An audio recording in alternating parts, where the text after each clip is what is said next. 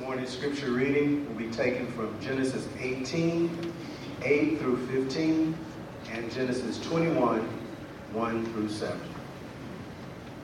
He then brought some curds and milk and the calf that had been prepared and set these before them. While they ate, he stood near them under a tree. "Where is your wife, Sarah?" they asked him. "There, in the tent," he said. Then one of them said, "I will surely return to you about this time next year, and Sarah, your wife, will have a son." Now Sarah was listening at the entrance to the tent, which was behind him. Abraham and Sarah was already very old, and Sarah was past the age of childbearing. So Sarah laughed to herself as she thought, "After I'm worn out and my Lord is old, will I now have this pleasure?" Then the Lord said to Abraham, "Why did Sarah laugh and say, will I really have a child now that I'm old? Is anything too hard for the Lord? I will return to you at the appointed time next year, and Sarah will have a son." Sarah was afraid, so she lied and said, "I did not laugh." But the Lord said, yes, you did laugh. Now the Lord was gracious to Sarah, and he said, and the Lord did for Sarah what he had promised. Sarah became pregnant and bore a son to Abraham in his old age, at the very time God had promised him. Abraham gave the name Isaac to the son Sarah bore him. When his son Isaac was 8 days old, Abraham circumcised him as God commanded him. Abraham was 100 years old when his son Isaac was born to him. Sarah said, "God has brought me laughter, and everyone who hears about this will laugh with me." And she added, "Who will have said to Abraham that Sarah will nurse children? Yet I have borne him a son in his old age." This is God's word. Thank you. Thank you, Tony. Bible's open to Genesis chapter 18. If you have one of those outlines that you find in the announcement sheet, you want to get that out and maybe take some notes as we go through the majority of chapter 18 and the first 7 verses of chapter 21. While you're doing that, I want to thank somebody else. One of the things I love about our church is that we really do, like a family, know how to roll with the punches and to be flexible. And I've appreciated so much everyone's participation and cooperation as we do something that's kind of out of the normal way that we operate around here. And that is, instead of coming for a Bible class at 9:15 and then our worship assembly at 10:30 over in the main auditorium, you guys have been coming at 8 o'clock in the morning.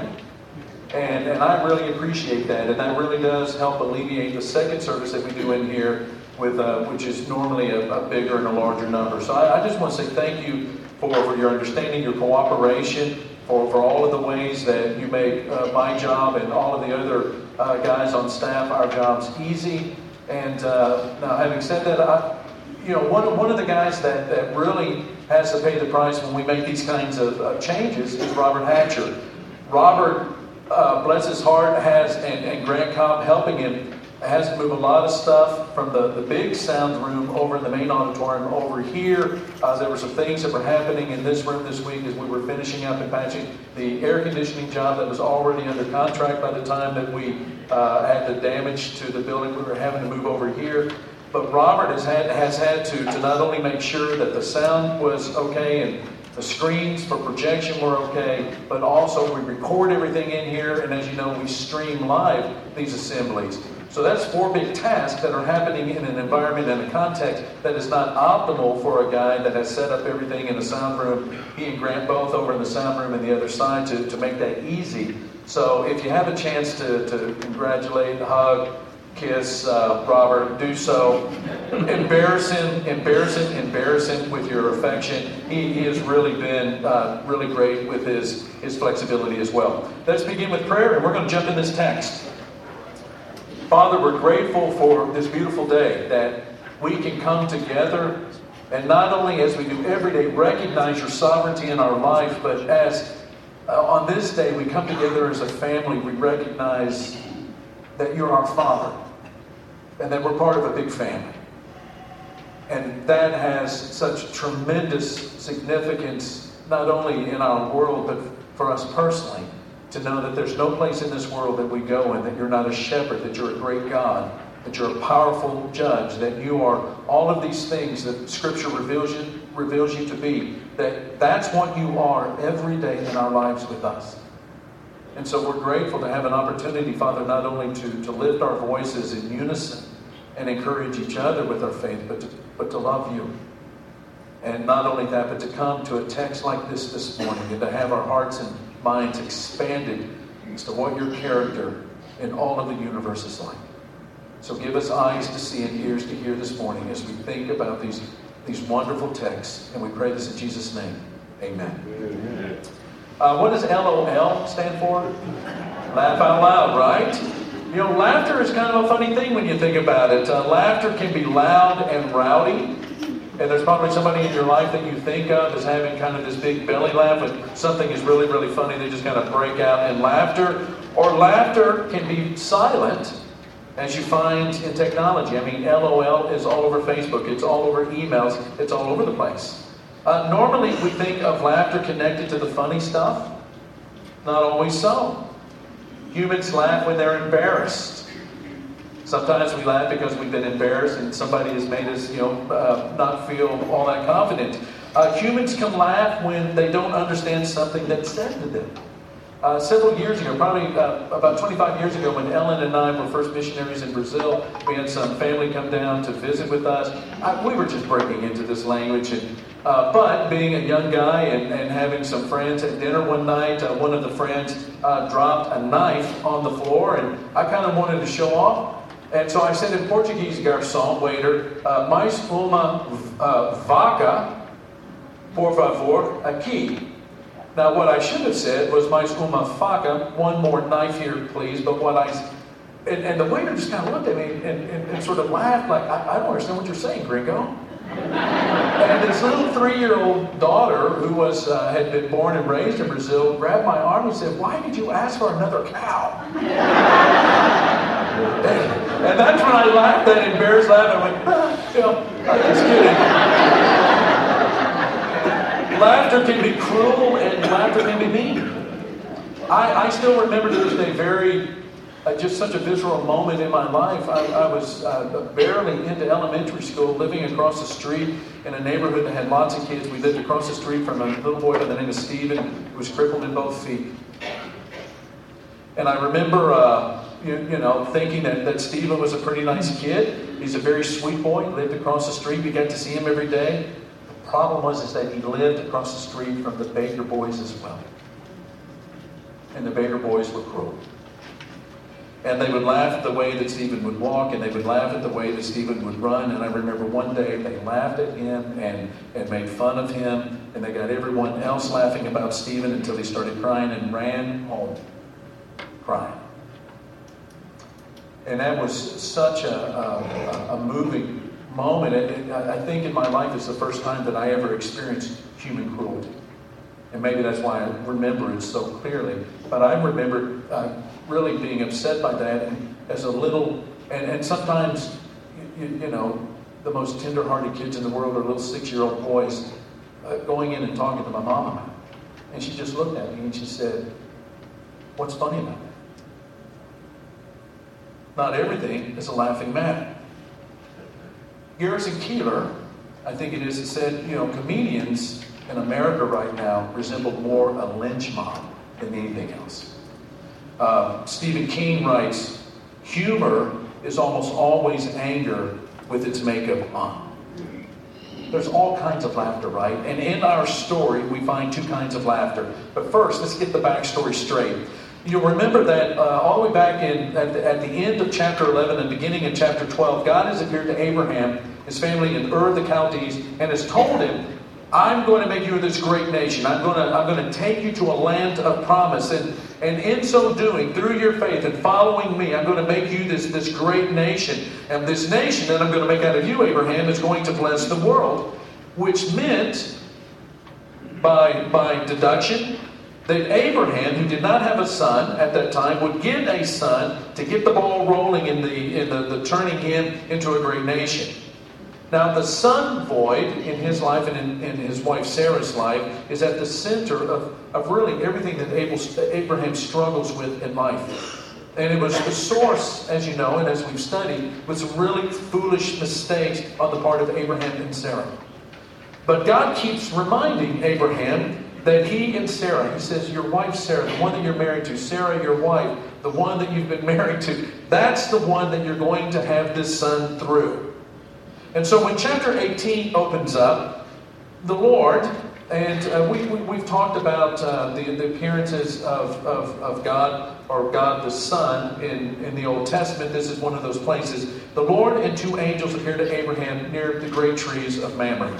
And it's in the middle of the day, which is really kind of a rough time to travel, but here they come to Abraham's tent. And Abraham sees them, but to him, he doesn't see, the Lord and two angels. He sees three men. And because he lives in this honor society, or this honor culture, one of the great ways that you get honor in the culture in which Abraham lived was to show hospitality. And so he hurries out to meet them, and he bows down before them, and he hurries to the tent to get them going in the kitchen with the food and with the preparing of the calf and all of these things. He runs out to his herd, and he even himself, picks this animal that is going to be the meal for these three guests. And, as an aside, if we step out of this passage just for a moment, a lot of centuries after this, the Hebrew writer is going to say this about angels. In Hebrews chapter 1, verse 14, he says, "Are not all angels ministering spirits sent to serve those who will inherit salvation?" The Hebrew writer is saying, you know what? Here's the thing about angels. Angels come, and they're part of doing God's will. They serve those that are going to inherit salvation. And then 12 chapters later, this writer to the Hebrews does not think that this kind of event back in Hebrews chapter 18 has come to an end. He says in verse 2, "Do not forget to show hospitality to strangers, for by doing, some people have shown hospitality to" what? To what? Angels, without knowing it. And so both in the Old Testament and the New Testament, kindness to strangers is considered a high mark of discipleship. So back in the story, while the four of them are enjoying the meal, they ask in verse 9 of chapter 18, "Where is your wife Sarah?" Now that would have caught Abraham's attention, and possibly to Abraham been a hint that these are not typical human visitors who have come to his tent. But Abraham, being polite, being hospitable, they ask the question, he answers, "She's in the tent." Then one of them said, verse 10, "I will surely return to you about this time next year, and Sarah, your wife, will have a son." Now, two questions before we move on. Question one, why does God come in this way to the tent of Abraham? A lot of scholars, a lot of commentators say that this is a contrast, that all of this hospitality and love and this hospitality that is shown to these strangers is going to be in contrast with what happens to the two angels when they go to Sodom and they're meeting with Lot in the next chapter. I think there's some of that, but I don't think that's the point. Remember that in chapter 15, God comes in the dark. In chapter 18, he comes in the middle of the day. It's lunchtime. In chapter 15, when God appears to Abraham and they cut this covenant with each other, God is the smoking pot. He is this blazing torch. He is this mysterious figure. In chapter 18, he comes as a dude with dirty feet and an appetite. In chapter 15, God comes and there's dread. In chapter 18, when he comes, they have a feast. So why in the world does he come like this at the beginning of chapter 18 when he's come in different ways to Abraham earlier? So question 2, why ask about Sarah's proximity before telling Abraham he's going to be a father, especially when he's told Abraham this over and over and over again? If the message that he's going to tell Abraham is not important to Sarah, and she's not there, and no one culturally would have expected her to be a part of the men's conversation, why ask where she is? Why ask when no one would expect her to be a part of the circle? The reason that he comes in the middle of the day at lunchtime and asks about Sarah is this: Sarah is the point. Sarah is the point of this visit. God comes as a tired traveler in need of a meal, and this involves Sarah in the preparing of a meal and the serving it and standing there at the entrance of the tent in case there's some needs that arise. She's right there to be able to rush in, meet the need, and more water, more tortillas, whatever it might be. It's to involve Sarah, and God asks about Sarah when it's not necessary to do so for one reason and one reason only. It is to involve her. It's time for Sarah to know God personally and to not know God through Abraham alone. That's true for all of us. It's not enough for us to know God through somebody else. God wants us to know Him personally. And I love this about God. Sarah believes in God. She's heard the promise through Abraham. She's followed him from Ur of the Chaldees up into Haran, down into the Promised Land. She's gone into Egypt. She's gone back to the Promised Land. She's been living there with Abraham all of these years. She knows about God. She believes in God, but she does not believe God. What Sarah believes is that God is opposing her. What did she say in the preceding chapter? God is keeping me from having children. It's the same thing that Eve was going through in the Garden of Eden. God is somehow opposed to me. He's not helping me to flourish by keeping this fruit from me. It's the same thing in chapter 17 with Sarah. Or in chapter 16, God has kept me from having children. And Sarah is about to have a personal encounter with God. And it's here that we encounter that first laughter. It's the laughter of a skeptic. Verses 10 and 12. Now Sarah was listening at the entrance to the tent, which was behind him. Abraham and Sarah were already very old, and Sarah was past the age of childbearing. So Sarah laughed to herself as she thought, after I am worn out and my Lord is old, will I now have this pleasure? Well, Sarah's thinking about things as the way that she sees them with her own two eyeballs. Sarah sees three things that make her laugh, but not because they're funny. Sarah is post-menopausal. Her body has come to that place where it's telling her that conception is an impossibility, hence the age of childbearing is long gone. Not only that, and this is kind of an ironic part of this text. If you go to Romans chapter 4, which is Paul reflecting back on this, it's Abraham thinking about Sarah's body being old, and here it's Sarah thinking about Abraham being worn out. But then there's also kind of a sad piece here. She also knows, and this is part of the implication of the word pleasure, she also knows that it's been a long time since she's had the pleasure of being in Abraham's arms. And so there's skepticism in Sarah's laugh because it's devoid of the wonder of God. Sarah is living in barrenness, and she's become accustomed to the barrenness. And so she laughs to herself. Skeptical laugh. It's here that I think it's important to reflect on something that Walter Brueggemann, the Old Testament scholar, says. Walter Brueggemann says that faith is not a reasonable act which fits into the normal scheme of life and the normal perceptions of life. God is going to challenge the normal scheme of life and the normal perceptions that are going on inside of Sarah's mind. So he says in verse 13, why did Sarah laugh and say, well, I really have a child now that I'm old? Is anything too hard for the Lord? Let's say that together. Is anything too hard for the Lord? Let's say it one more time. Is anything too hard for the Lord? And then he says, I will return to you at the appointed time next year, and Sarah will have a son. And Sarah is so busted at this point. God the Son, as a man, as his visitor, asked, why in the world did Sarah laugh? And Sarah goes, I didn't laugh. But God says, oh, yes, you did. It's one of the humorous moments in ministry. Sometimes it mainly happens on Sunday mornings, Sunday nights, and Wednesday nights when we're all gathering together. But we'll be walking down the hall, and it's not just my experience; it's the experience of shepherds and the other staff ministers as well. We're walking down the street. Somebody comes in, and maybe it's a lady. Hair's a little bit disheveled. The eyes are real red, and you walk up and you go, "Is anything the matter?" And they go, "No." And what's humorous about it is that sometimes I say, are you lying to your preacher? And then I get the ball rolling. That's sort of what happens here.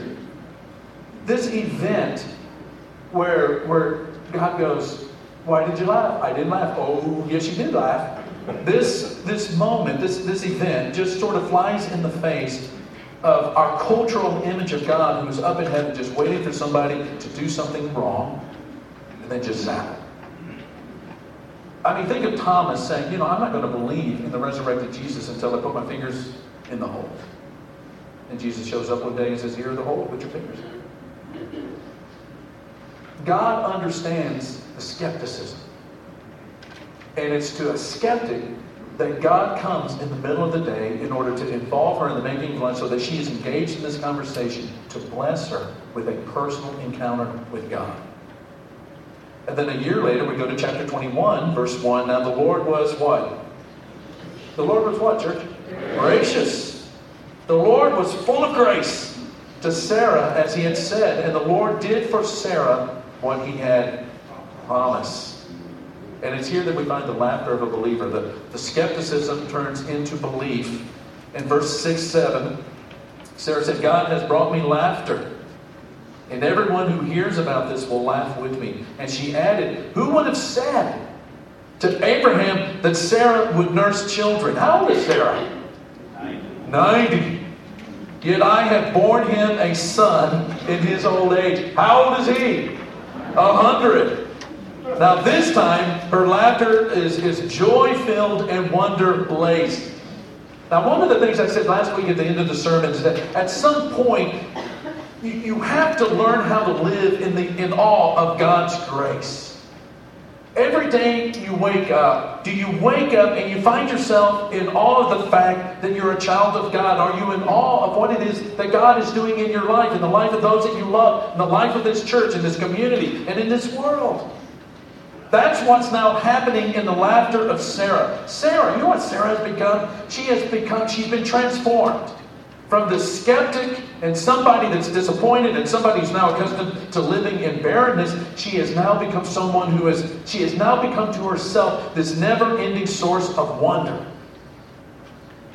And her laughter has been transformed because she's been transformed. And there is humility and a certain kind of certainty in Sarah right now. There's a certainty that God has brought me laughter and everyone will laugh with me. It's kind of hard to know exactly how to translate the preposition there. Is it with me or at me? It can be translated both ways. But when you think about it, this is kind of a National Enquirer kind of a moment. Imagine a 90-year-old woman nursing a baby. Kind of funny.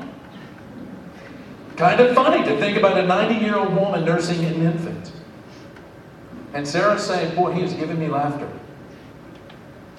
And people may be laughing with me or people may be laughing at me. But that's all right. Because I'm experiencing the wonder of God in my life. And humility, I mean, who would have thought that God would do something like that for me? Yet, I've been able to bear a child in old age. And you know what Sarah does? She laughs, and she laughs, and she laughs, and she laughs. So the question is, at the end, how do we get this? This laughter of belief, this laughter of joy at the wonder at how God has laced His grace and threaded His presence and His power and His love and in all of that in our lives. We get it the same way. The wonder of a son that is born into the world. In Luke chapter 1, you have again a divine being, an angel, who comes to a young woman, and the angel says that God is going to give you a son. And since she has never been married, she has never been with a man, she knows that she is a virgin. She wonders, how in the world is this, how can this happen? And she is told that no word of God will ever fail. And Mary says in chapter 1, verse 38, then let that word be fulfilled in me. And some months down the road, she goes to see cousin Elizabeth, who is the mother of John the Baptist. And you know the story. And at the end of their encounter and they're praising God, Elizabeth tells Mary, "Blessed is she who has believed that the Lord will fulfill his promise to her." Christ is that ultimate Son of promise in whom we find the grace to overcome our own spiritual barrenness. And it's that Son who in Revelation chapter 3 and verse 20 tells us that he knocks on the door with his hat in hand and is wanting us to hear his voice and to open the door and to come in and to eat with that person, to eat with us and us with him. And that is one of the beautiful things about this particular laughter in the Bible. They're going to laugh and they're going to scoff at the Christ, but he turns that laughter into our laughter, which is the laughter of the wonder of grace coming into our life in a world that at times is barren. I'll close with this statement from C.S. Lewis. One of his most famous sermons, The Weight of Glory, he says, he's talking about, sometimes life is tough. And sometimes it's really tough. And sometimes there are hard things that come before the good things. And he says, and I quote, "Meanwhile the cross comes before the crown, and tomorrow is Monday morning. But a cleft has been opened in the pitiless walls of the world, and we are invited to follow our great captain inside. The following him is, of course, the essential point." That's what the invitation is this morning, is to understand that, in the barrenness that you might be feeling right now, in the standing in the middle of this world that is without pity, there is, because of the Christ, this cleft in the wall that has been opened up. And our captain, the Christ, has gone through it first and invites us to follow through with him, knowing that sometimes there are bad days before good days, and that there are disappointments and there's barrenness, experiences of barrenness, before we get that laughter of joy, and knowing that God has come near and that God has blessed us in such a way that we are a never-ending source of wonder and awe and joy because of what God has done. And if there are ways that maybe you're struggling with that a little bit and could use the prayers and counsel or the study or whatever it might be from our church family to help you as you go out into the world to exhibit the greatness of the God for whom nothing is impossible, then we want to help you with that this morning. We're going to have a couple of our shepherds down here at the front. And if that describes you this morning, come down and talk to them as we stand and praise God together. My Jesus.